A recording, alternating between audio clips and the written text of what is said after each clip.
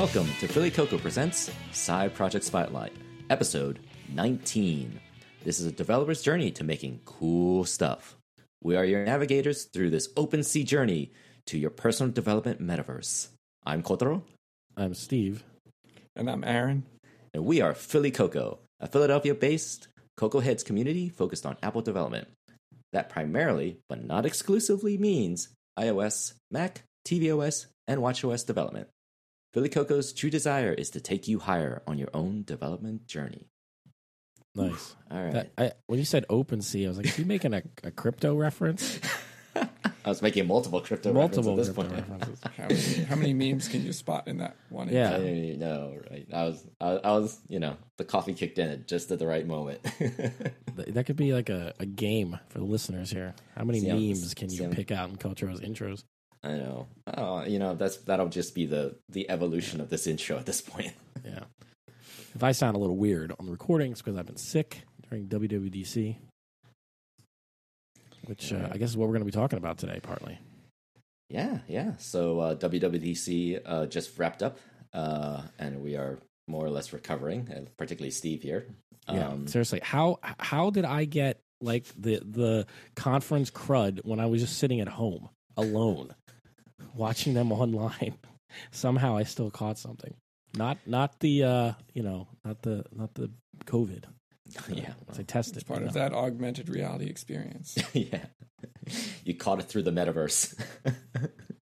It's been rough, but I've been gaining solace by watching some videos of some really cool stuff this year. I think it was one of my favorite WWDCs. Interesting. Okay. Well, it didn't strike me as something that was like, I mean, M2 is a big deal, but in terms of just the sort of big splashy software, there wasn't like a new version of Core Data. Sorry, Sean. I know you were hoping for that one. That was the one thing I was really disappointed about. But there was like nothing. There was nothing that I thought was like, whoa, explosively, revolutionary, quote unquote. But I thought there was a lot of good stuff overall. But what made it my favorite was just the combination of things. It really felt like a turning point for developers because Apple put up on the screen. I think it was during the Developer State of the Union, like the best way they say to develop apps was Swift UI, and was it the Xcode previews? And okay, that's a little bit of marketing stuff, and they do support all the other ways, and they're built on top of each other. But point is, that was the first time Apple just came out. If you remember, a few years prior when Swift UI was new, and they were a little cagey about it, like cross-platform stuff. Is it going to be Swift UI? Is it going to be something else? What's the other thing for cross-platform that I'm misremembering in my illness fog here? Catalyst? Yes, that's right, Catalyst. Remember they were a little cagey about that? Right, I mean, because they're both useful in different circumstances, but they just came out in front and said that, and that to me made this really memorable WWDC. Pushing a new paradigm. Yeah, it was sort of confusing at the time when they brought up Catalyst, and we were just like, okay, we have Swift UI, which is, sort of like cross-platform across the board, and then this Catalyst thing was much more of a, like, if you have a UI kit type of app, you can now get it on, you can, like, with one checkbox and a few tweaks, you can get it on Mac OS, right? That was what they meant by cross-platform in that context. But I believe we called it on our preview episode. We said Swift UI was going to become like the main way of developing apps. I mean, if you didn't see the writing on the wall before, like when you open up the beta of Xcode and you open up a template project and you see the options of saying like Swift UI is the default, and they hide. They really do their best to hide like Storyboard and Objective-C and UI, anything UIKit related in the drop downs. I mean, you still can get access to it, but it's not the default when you open these things up. So that I thought was fascinating. Yeah, and it's not like you can't do things in UIKit. You still would have to, and isn't like Swift UI built on top of a lot of their existing stuff? It's not all 100% re-implemented from like scratch, right? Like some of it internally might be using existing UIKit things. I think a good chunk of it is. Yeah. So I mean, it's not like it's Apple's iterative. They build on top of it, but the way you build something with Swift UI, despite how it's implemented internally, it's just very different than the way you build things using straight UIKit. And to push that as to say this is the way we think as Apple is the best way of building apps, new apps. I think they meant new apps, not like go rewrite all your current apps unless that's a good idea for you. Then I don't think they meant that. They meant like if you're going to build something new, we assume you're going to use Swift UI, and we're going to build our tools for that. I mean, it was sort of telling when you looked at a lot of the video sessions that they provided, and you did a search for UIKit for that. You might get like a few, maybe like 2, 3 that are specific to UIKit. But then when you did a search for like Swift UI, you would see about maybe 8, 10 plus. It's the new hotness. Yeah. And a lot of the new stuff, like I guess was like App Intents. Yeah. What looked very much designed for Swift UI. I don't know. You've messed with it a little bit, Aaron. Like you probably would have better context around that. A little bit. It's kind of how they kind of merge the widget kit and watch complications into one thing now, and kind of replace the old App Intents that use a lot of Objective-C code in the back end. So it's very Swift UI like. Everything is structs, and I mean, it seems a lot easier to sort of reason through now than before. Except for the thing, it seemed like it was broken in the beta. Like it didn't seem like it worked at all. Like even in the sample app, I was trying to get it working in a project, and then to replace some old App Intents, I couldn't get that working. And then I tested the food truck sample app, trying to get the App Intents working. They didn't work there. I created like a project from scratch with like, you just need 2 methods in your struct to get your App Intent to work. And that didn't work either. So I don't know and apparently there's some known issue but it said, do it this way. Use the finish method in your perform to get the App Intents to work. Because there's like different ways you can different things you can do when your intent finishes. And there's like different things you can do. And it doesn't seem like any of them were working. It just acted like it wasn't there. Like when it says open the Shortcuts app and search for your app, and your thing should come up automatically. And then it wasn't coming up. So I don't know what's going on with App Intents. I guess they're still that's why it's beta stuff. So maybe in beta 2 they'll be working.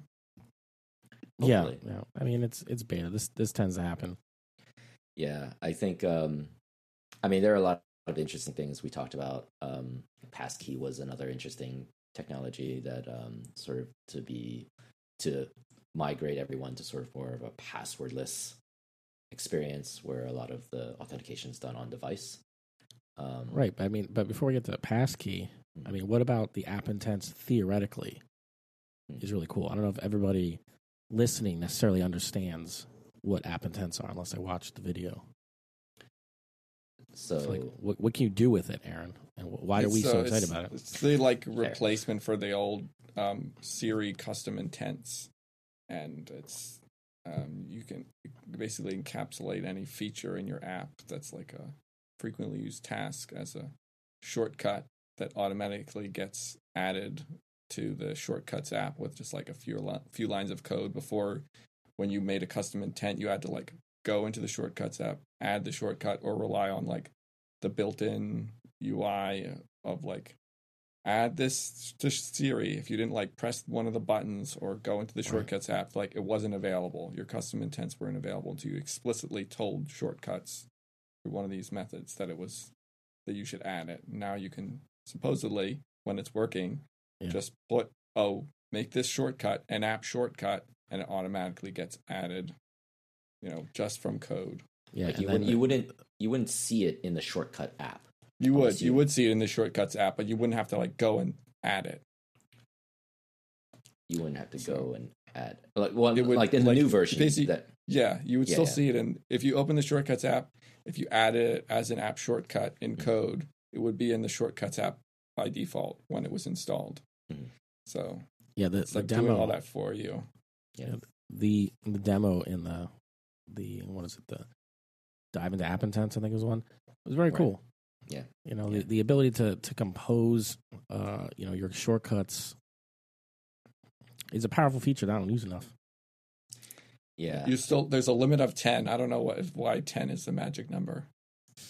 in SwiftUI like stuff, but apparently there's also a limit of 10 like shortcuts. 10 shortcuts for your app. Yeah. Yeah, I don't know. SwiftUI. I guess maybe they don't want to like overwhelm. I don't know if it's related to the 10 parameters in SwiftUI thing, or just they don't want you to bury everybody else's shortcuts with like 50 shortcuts from your app or something. Probably that. Not. I don't think it's related to the SwiftUI thing. I mean, that also makes a lot of sense, regardless. Like both points make a lot of sense, but that's cool. But yeah, so we're interested in that because we think that could be useful. But yeah, I know Aaron, you've done more SiriKit stuff, so that was cool. I was actually excited about that, the App Intense one. And then you were saying Passkey. Passkey was interesting. It was really interesting. WeatherKit was interesting, where you can now access Weather API, Apple's Weather API, whichever one they bought, or was it Dark Sky, to very easily pull in some weather data and then display it on your app for whatever reason, or even have your app act on those weather data. So maybe your game can have weather generated from from actual weather APIs. So if it's raining in the game, if it's raining outside, maybe it can rain in the game, as an example of a cool idea you could do. Yeah. I mean, you could take into account the weather for all kinds of stuff. Like if you were, for instance, building a to-do app of some sort, you could take into account what actions I might be able to do today. So like if I want to jog for like, I'll do yard work. I don't know, and you can't really do that if it's pouring rain. So that's a fascinating point. Yeah, I mean, you could take location into. Well, I don't want to derail we're still in the WWC section, but just came to me if you're talking about like getting things done, that methodology, you tend to have tools and places and people that are associated with your tasks, and that you need them in order to accomplish them. Mm-hmm. So location is one of those things. Like I can do these tasks at this particular location. That is pretty fascinating. So why not weather as being one of those inputs? Right. Constraints. Anyway, that's what came to my mind with WeatherKit. I thought it's kind of cool because now it's also very affordable compared to it's actually, was it like half what Dark Sky was, is what I was seeing online. I couldn't confirm that, but I haven't been paying attention to the prices, but I know that I know it's relatively cheap. So or certainly as a developer, it's reasonable to something like $500K for free. I think for free. I think like a 500 requests for free. So which will probably get you pretty far if you cache them, right? Yeah, that's true, and you don't hit it so hard. The other thing that came out, like Swift Charts for SwiftUI, which is a very dynamic, customizable chart library chart. What's it called? Like a chart. Swift Charts. Yeah, but we didn't really talk about what Passkey was. We just kind of mentioned it. Oh, sorry. Passkey is the future replacement of passwords, like not just better passwords, but like an elimination of passwords, and it's part of a standard that Apple has been working on with other companies as part of, I think, the FIDO Alliance. Mm-hmm. It's your server has to implement WebAuthn. I don't know how you're supposed to pronounce that. I think it's just web authentication. Web authentication, yeah. But I always see it listed as WebAuthn. Yeah, that's how they spell it for some reason. So you have to implement that, and then it's a variation of like public-private, certificate exchange or key exchange. So the public key goes to the server, and you keep your private one in Apple's iCloud keychain on device, synchronized between devices, I guess in the secure enclave or whatever they store it. And then, you never generate a password. You never have to remember anything. I guess you need to remember your password for iCloud, but that's about it. So it's like your one password. Oh, one password, huh? No, but it's cool because it allows you to, once you have it set up for a site, you just hit a button and you're in. You put in like a username maybe, and you hit a button. I don't even think you need to put a username in because it'll give you a list. Well, it'll give you as soon as you tap on the field, it'll load up. Oh, do you want to use this username? And then fills it exactly and logs you in with one button. And it's really cool. And last year they introduced it and had one video about it real briefly. This year, it's actually available. Like it's not in just the weird testing mode like it was last year. Mm-hmm. You can actually build it now. You can build on it now. I saw online some people were building little test websites. Yeah, that'll be I mean, it's not relevant for what we're doing for Yeah. our little side project here, but yeah, But it's very cool. it's very cool. Although Aaron, you had a point you made earlier before we started officially recording. Oh, just about the not really talking about like creating accounts. We're all talking about like moving over accounts. Yeah, So, yeah, I did. I know. I didn't notice that until you said it. I'm like, that's true. I don't think the demo actually. they didn't address it. I don't know.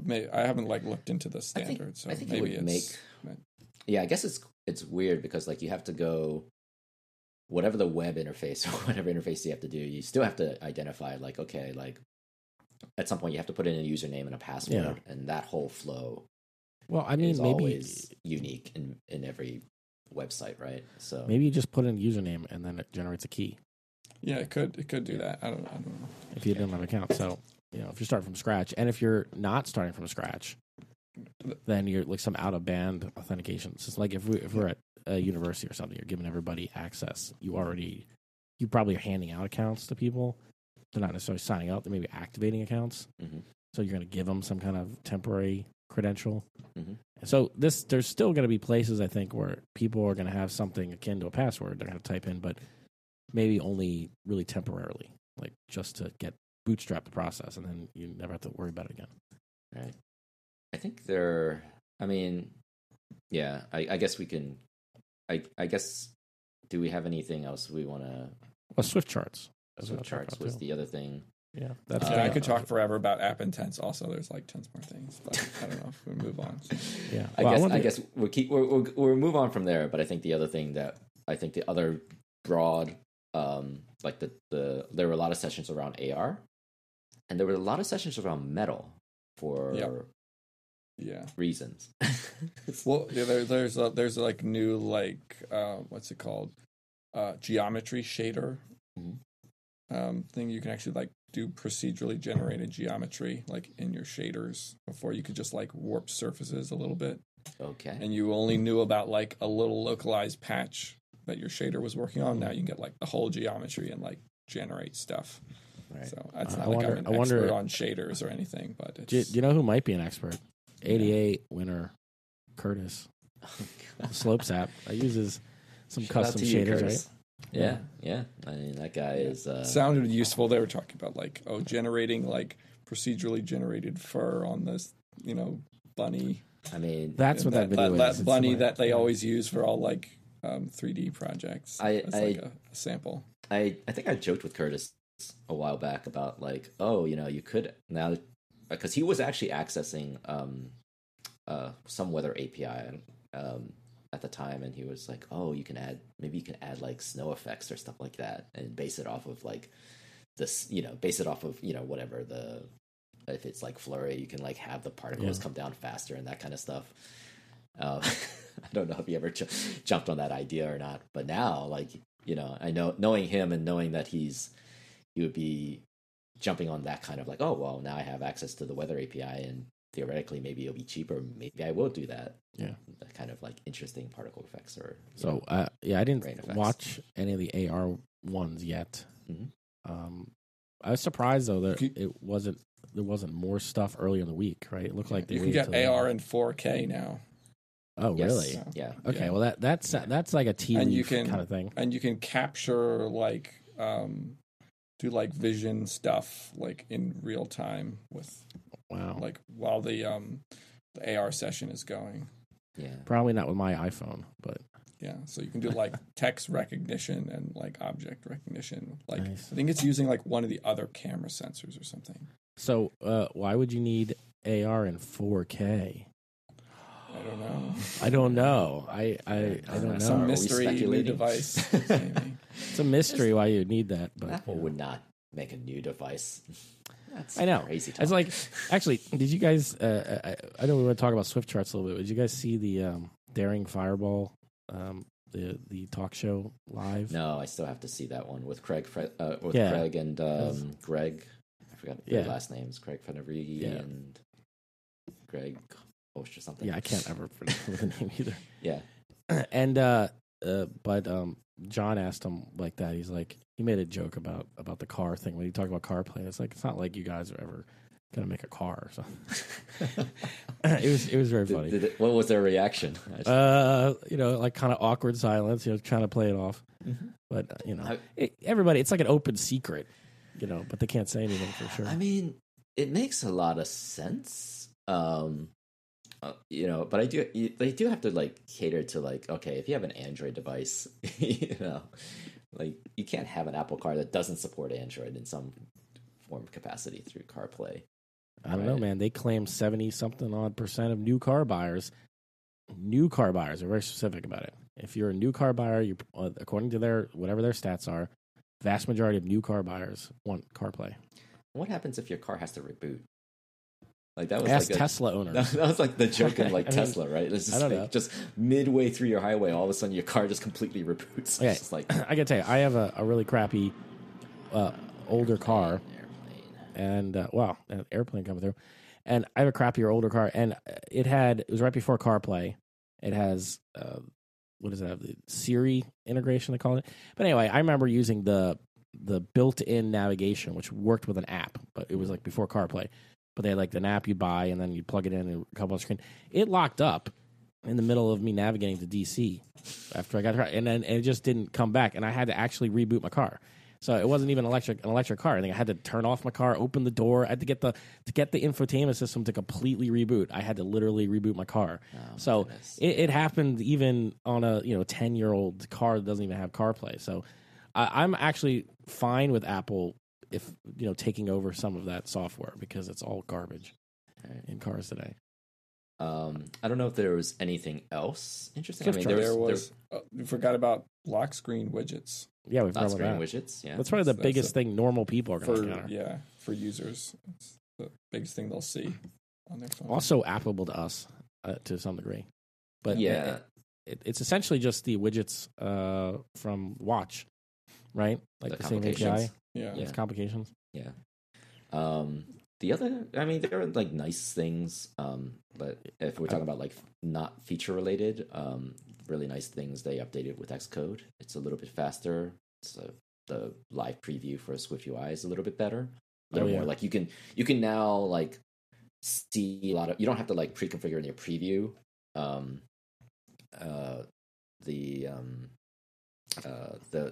views. Not for dark mode.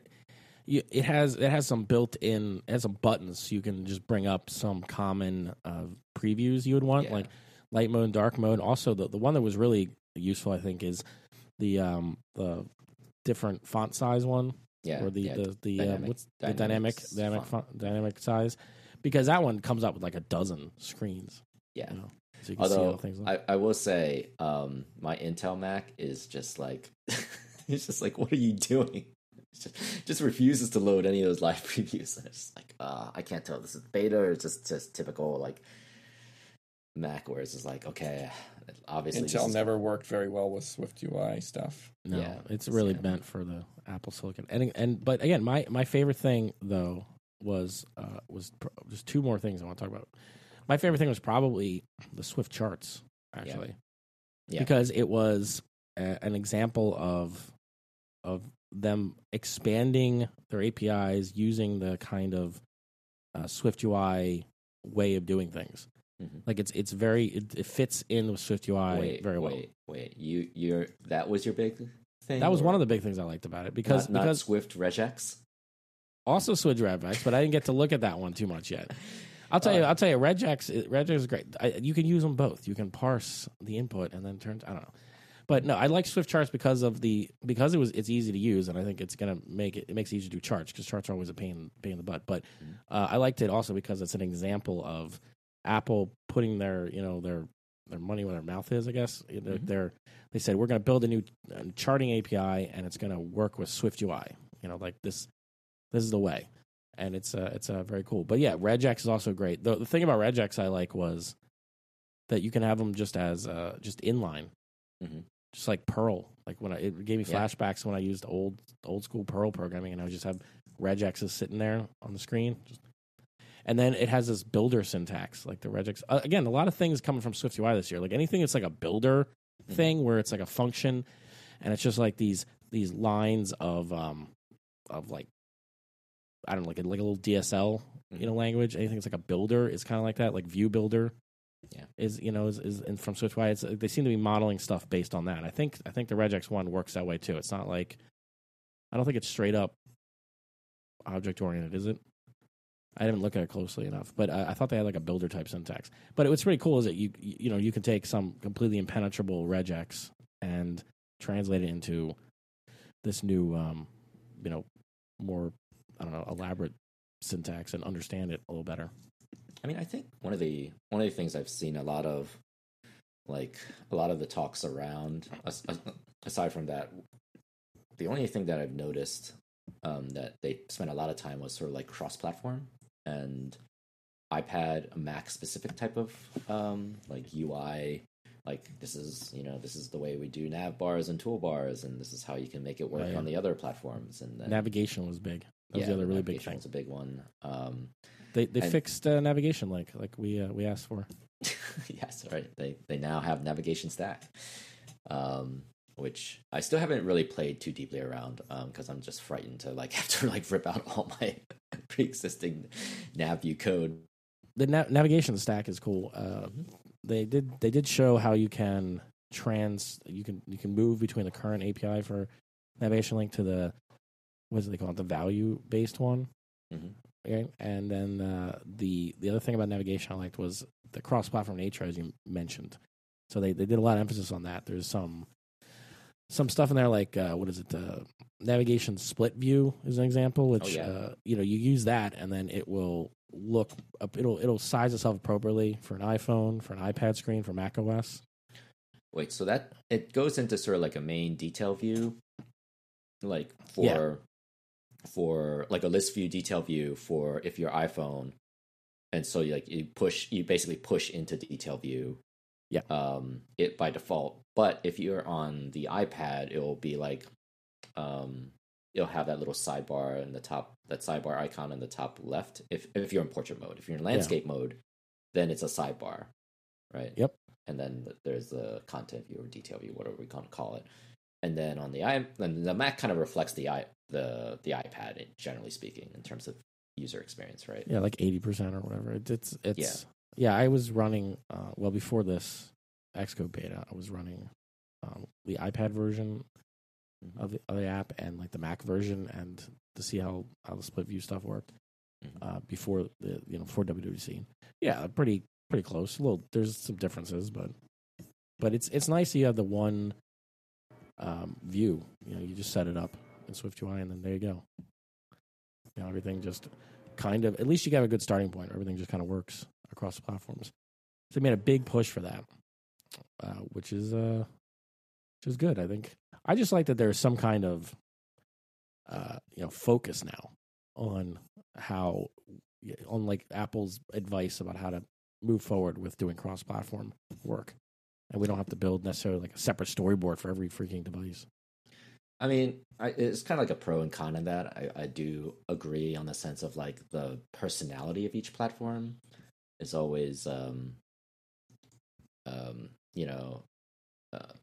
like I know like a lot of old school AppKit developers would feel a certain way just because it just feels very, I don't know, not non-Mac-y on some level, or there's just that sort of like slight disconnect mentally of like, oh, this is not how like.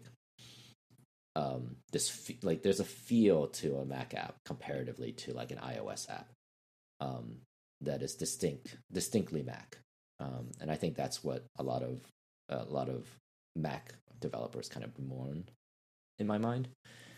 I can see a lot of old school Mac heads feeling like they're going to lose platform distinction, and they have a point. Yeah, because I mean, but on the other hand. The cross-platform stuff still like lets you bring software to the Mac that otherwise wouldn't.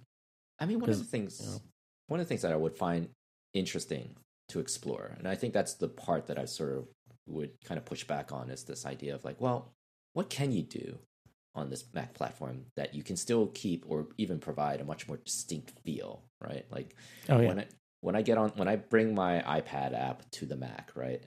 What am I adding? What is going to give the Mac app a slight edge in the experience? that I can still provide on the I don't Mac. think Apple's saying you shouldn't do that. I think they're saying like they're just giving tools so you can get like, I don't know, 70% of the way, 80% of the way of something working. Sure. But there's definitely still platform specific stuff. I mean, the one that comes to my mind would be like AppleScript. Mm-hmm.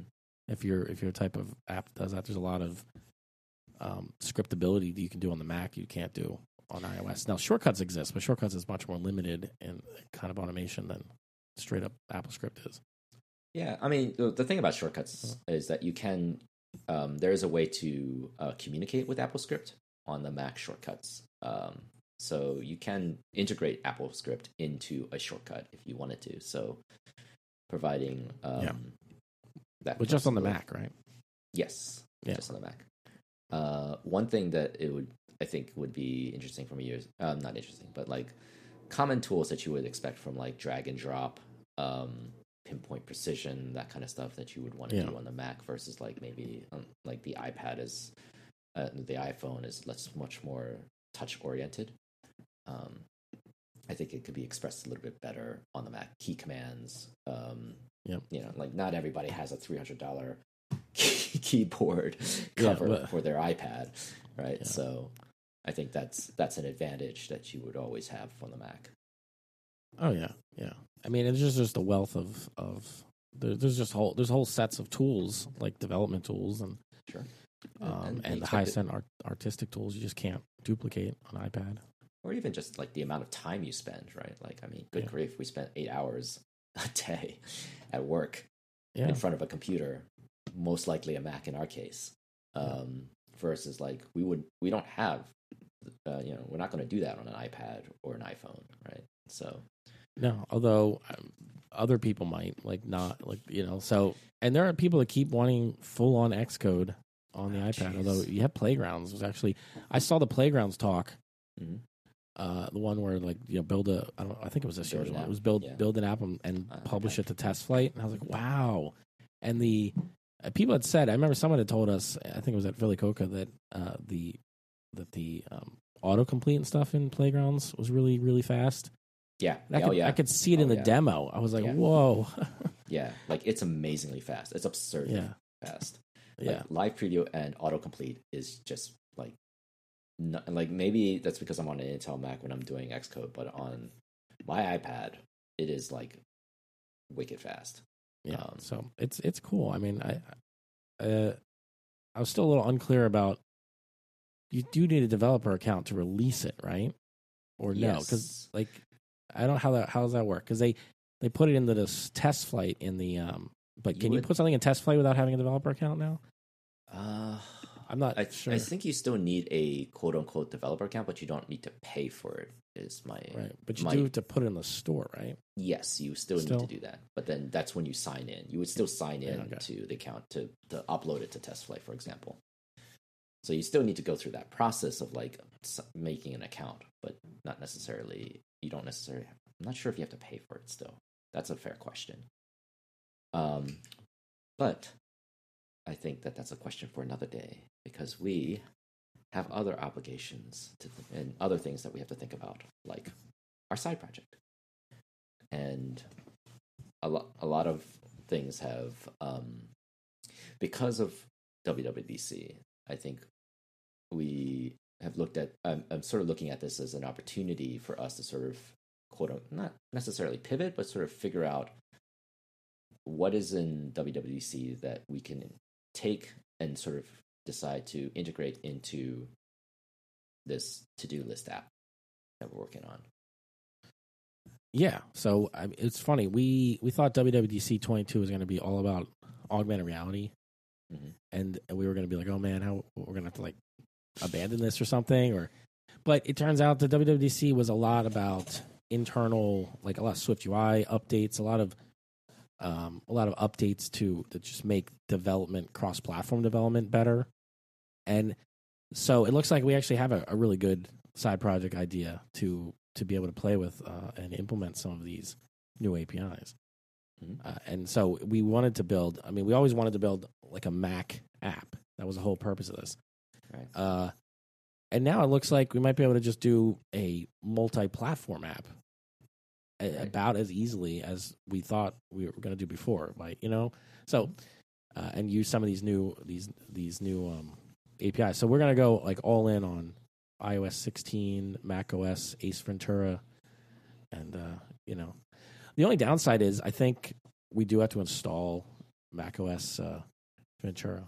Yeah, if we're going to do a Mac, like especially exclusive iOS 16, whatever latest version of Mac, what the number? macOS 13, you can call it. macOS 13. Yeah, I keep thinking Ace Ventura Pet Detective every time I hear the name. Like those, because here's the thing: we are committed to building, because it's a new app. We're committed to building it on an iOS 16 exclusive platform. So we're not worried about backwards compatibility.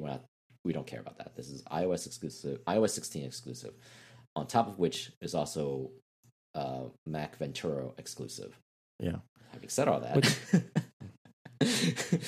we don't want to install Mac Ventura too early because it's one thing to put it on your test device or something, but like we only have I only have the one M1 Mac. I did back up my drive with Carbon Copy Cloner. Sure. So, and there's instructions on the release notes for Xcode on how, or the OS, one or the other. I think it might be the OS one. There's some instructions from Apple about creating a volume. Because now we have APFS, you can create non-destructive volumes. And I saw a video on YouTube of someone doing this. It wasn't that hard. So if you have enough space, you should be able to create a volume and then install it onto that internally and not. That's the question. How much space do you need?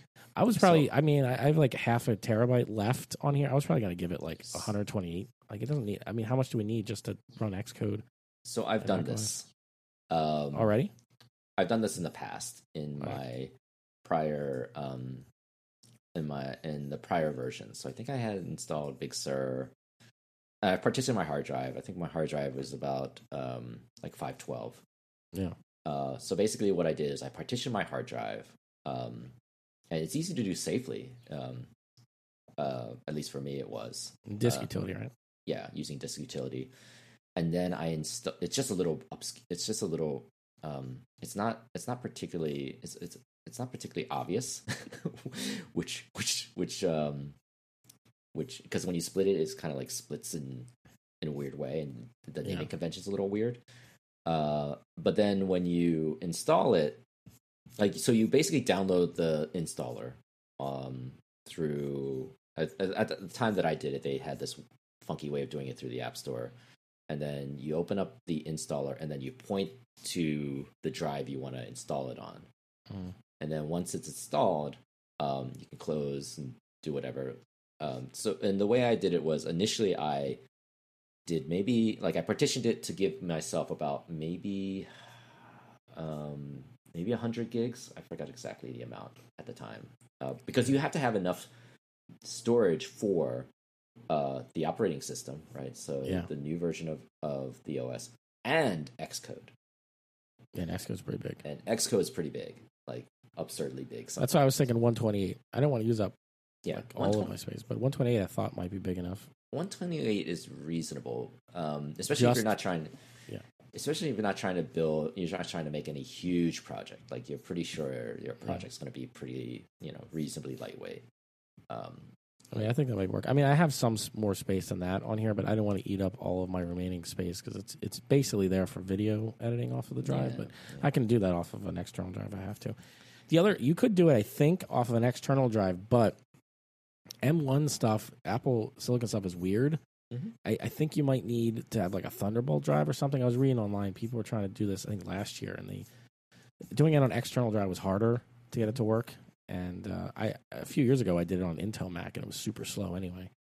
So maybe if you had like a Thunderbolt drive, you could do it. But I don't have that, so I'm gonna have to do it internally. I'm not willing to risk my Intel iMac this time for whatever reason. I'm just being, it's much more like it's so time consuming that I almost am willing to just wait it out until closer to the deadline. Right, that's the other thing. We could work on the iOS, iPadOS, and because we're using the latest APIs, theoretically, it buys us a lot of support in the macOS side, and then we can pivot to macOS when maybe like when the public beta comes out. Depends on when. One of the other things is macOS sometimes doesn't come out at the same time iOS and iPadOS do. Oh, you're right. Yeah. So it's like, we want to make sure we're ready to go at launch for the biggest platforms, which is going to be iOS and iPadOS. Mm-hmm. And then macOS, if we have to tweak it, I know Mac people are probably like, but it's what it is. It's like we're just a side project, so it's going to be it's funny because we started this to want to do a macOS app, and we do, but if we're going to target macOS 13, it's possible. I'm not saying it's likely or anything. It's possible we might have to make that focus on the iOS side, but until later. The great thing is that gives us time, because I think a lot of our current capacity is that we all sort of have pseudo full-time jobs. I have an actual full-time job. It's pseudo. We work full-time hours. Let's put it that way. And so our capacity is really limited to weekends and maybe like a few hours per night if we're committed. Yeah, which is why I like the changes they made this year, especially to navigation and and the widgets and stuff. The focus on cross-platform stuff felt like they were speaking to us. Yes, like Apple was like, "Hey, we heard you're working on a side project that's going to target multiple platforms. Mm-hmm. Have we got some stuff you want to look at?" So, timeline-wise, I'm proposing this idea of having our iOS iPad app for September, mid-September, late September deadline. That would be the goal, to get the iOS version of the app out by then. And then while the iOS app is out, that's when we'll probably install and sort of really add the install Ventura, and for which then we can then make the Mac OS app. So the funny thing is, now in the new version of Xcode, you can create one target and then have it target multiple platforms. So in that one target, you can say, I want iPhone, iPad, and maybe that's it. But then you can also easily add Mac. And then in SwiftUI, you would just sort of adjust using macros to sort of like say, if the target is Mac, add this menu bar item or something like that in the code. So can we actually build it for Mac and then turn off that target in order to release? That's good. See, that's the question mark in my mind, because you can't turn it off as it is more like a item in a list that you either add or remove. So I guess you can remove that target, the Mac part of that target, and hide it. There's no way to disable it. I don't see a way to disable it at the moment. Well, my question is, it's like, if Mac OS release does not coincide with iOS, iPadOS, and you're building a cross-platform app, targeting them, can you release it? Or like, is there a way to release it just on iPad and iOS? Or like, you know what I mean? Like, I'm not 100% sure. It used to be, not sure how easy that was. They were different targets, so it was easier to and then you had to submit them different at the iOS and a Mac OS for target, a build, I should say. Yeah, for each target. So that is a good question. We have to look into that more on the documentation. Maybe though. Maybe too bad we didn't actually think about this while they were having the digital lounges. We could have asked. Well, I'm sure every Mac developer right now that's actually listening is just screaming at us right now. What it is. Yeah, we didn't say we knew anything about Mac OS development. This is like so if you're a Mac developer and you know the answer, leave it in the comments below. Oh wait, we don't have a YouTube channel, so you can't do it. Oh, rubbing salt in the wound. Yeah, coffee's really kicking in now. Sorry, didn't mean that. Nice. But anyway, I think the plan's pretty good. We have some time to figure out the logistics, but we're not going to abandon the Mac OS app or anything. No, I just think that we'll start with using structures that are more cross-platform by default, and then build the specifics onto the platform when we have a better idea of how we might release it. So I actually wrote a Trello board of just a broad schedule for how we're going to do this. So now, from an accountability standpoint, this is what I set us up for. June would be finalizing the layout and the UI flow. So we'd have a basic idea of just how this app will look and act. July will be the implementation of those UI, like sort of the layout, assuming that we've agreed upon it on principle. And I've posted a sketch file for us to sort of work through. And then August would be sort of like the revision refinement month, where we're sort of like tweak and refine and, you know, polish the app and sort of test and debug that as we go. And September will be the time where we like finishing touches, debugging, you know, all that stuff will happen there, and then we will release it when iOS 16 comes out.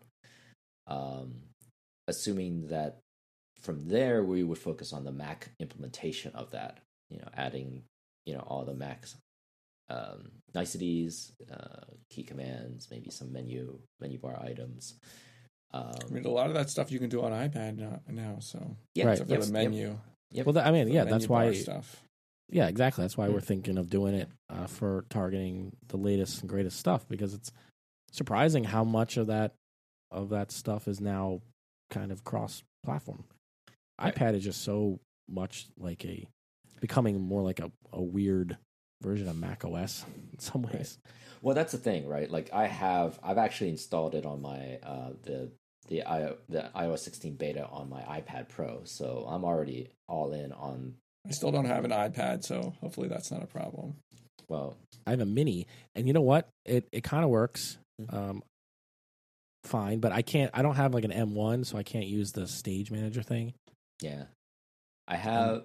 I mean, on some level, like Stage Manager is still. I feel like it's still like not quite baked through yet because it's very janky.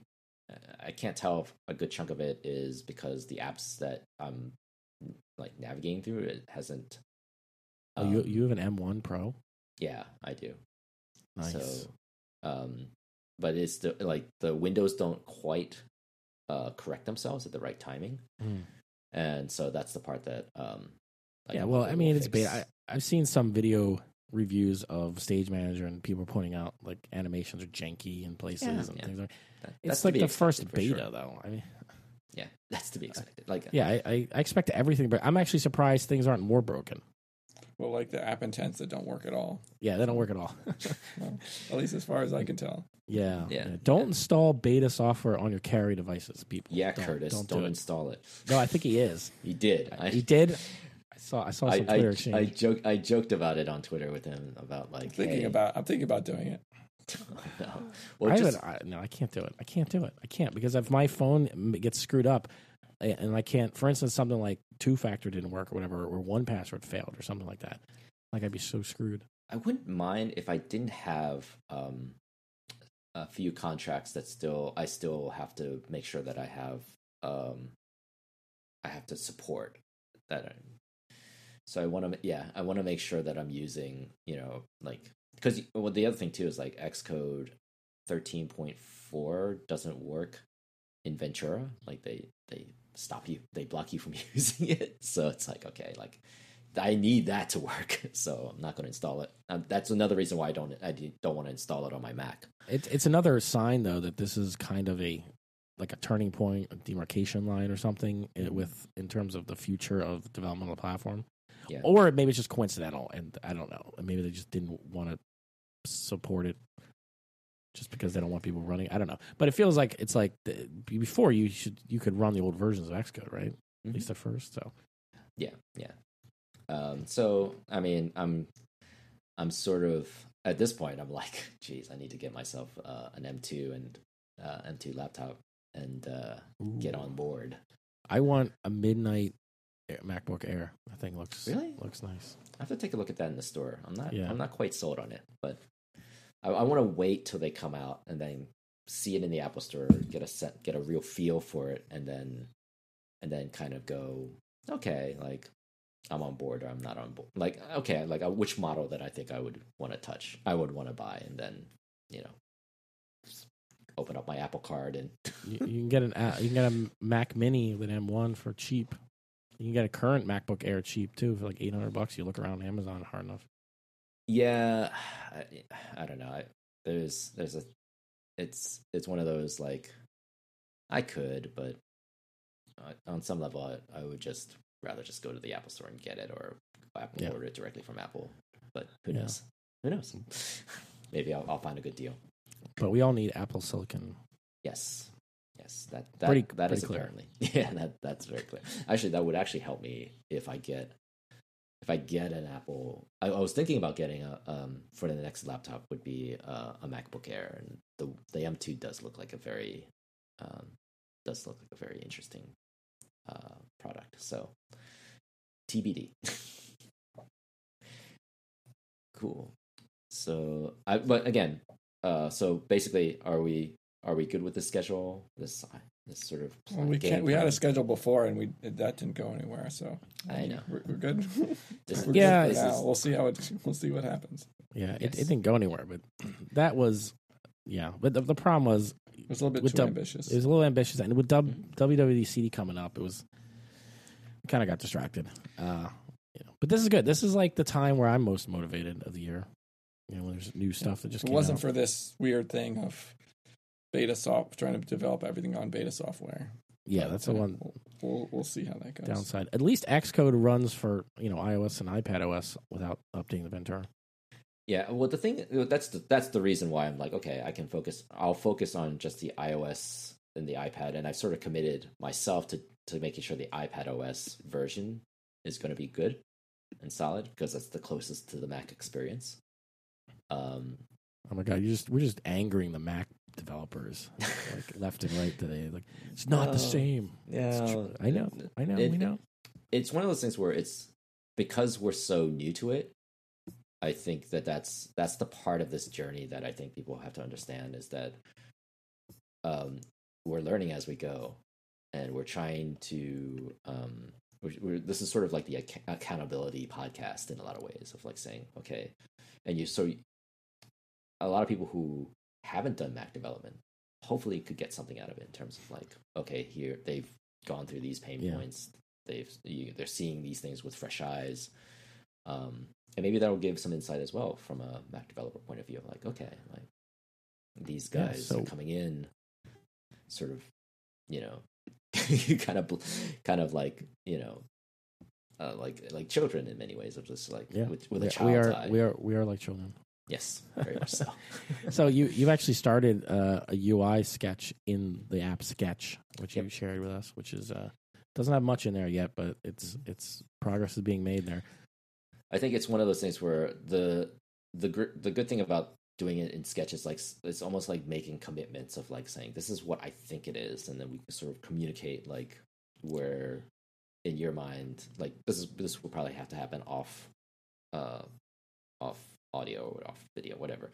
Is that we sort of discuss like what we were envisioning for this to-do list app, or this goal based app. Yeah, we did implement a basic model and core data that is more advanced than we started with. Right. That we're trying to narrow down. As I said before, we're trying to create something that's a little different than the standard to-do app. Because that's, if we just followed one of those tutorials, we'd be done by now. There's a ton of them, but we were trying to do something a little bit different. Well, I think one of the things that I think we're all dangerous enough to make an app. I think the challenge is like, well, at least the way I look at it is like, it's fine to do a to-do list app, and there are plenty out there. There's no reason to build another one. It's like reinventing the wheel 10,000 times, right? But there's a lot of itches to scratch from my point of view about learning of doing a to-do list app that was catered just for me, or just for us in this case. Yeah, there's nothing wrong with that. I mean, productivity and task management and goal management, all these types of areas, there's no one way of doing them that's going to work for everybody in every situation. So that's why people implement these apps over and over again. Mm-hmm. That's why there's so many of them that are able to succeed on the app stores. Sure, yeah. And so that's the thing the takeaway that I wanted to get out of it is like, if we make this app, we finish this app, it's on the App Store. As long as we're using it. Yeah, as long as we're using it, that to me is what matters. Yeah, and that's what we're trying to focus on. And it's tough. As I said, we just followed a standard tutorial that like there's a billion of them. Like make a to-do app for iOS or whatever. You could be done. Right. Have been done in a week. I mean, like they're literal tutorials for it, but we're trying to design something a little different that works for us and combine some ideas that we've been messing with. And that's one of the things I think with software development. If you're new to it, maybe you don't grasp this, but most of the time it's not coding. You're thinking about it, you're discussing it, you're designing things, you're going through iterations long before you actually write any code. I mean, ideally, because despite the fact it feels like just spinning your wheels, you're not, because you are making progress on defining the thing you're building. But if you build code and then you decide, well, that was completely wrong, I have to fundamentally change this architecture, that's a lot more work than just scrapping your sketch design and starting over there, or changing your basic model that you made out or something. It's just the earlier in the process you make changes, the better, is what I'm saying. So that's where you want the most churn. Yeah, I mean, just some thought of going. I think I remember a friend of mine, Joel Eden, who is a sort of like a UX guy.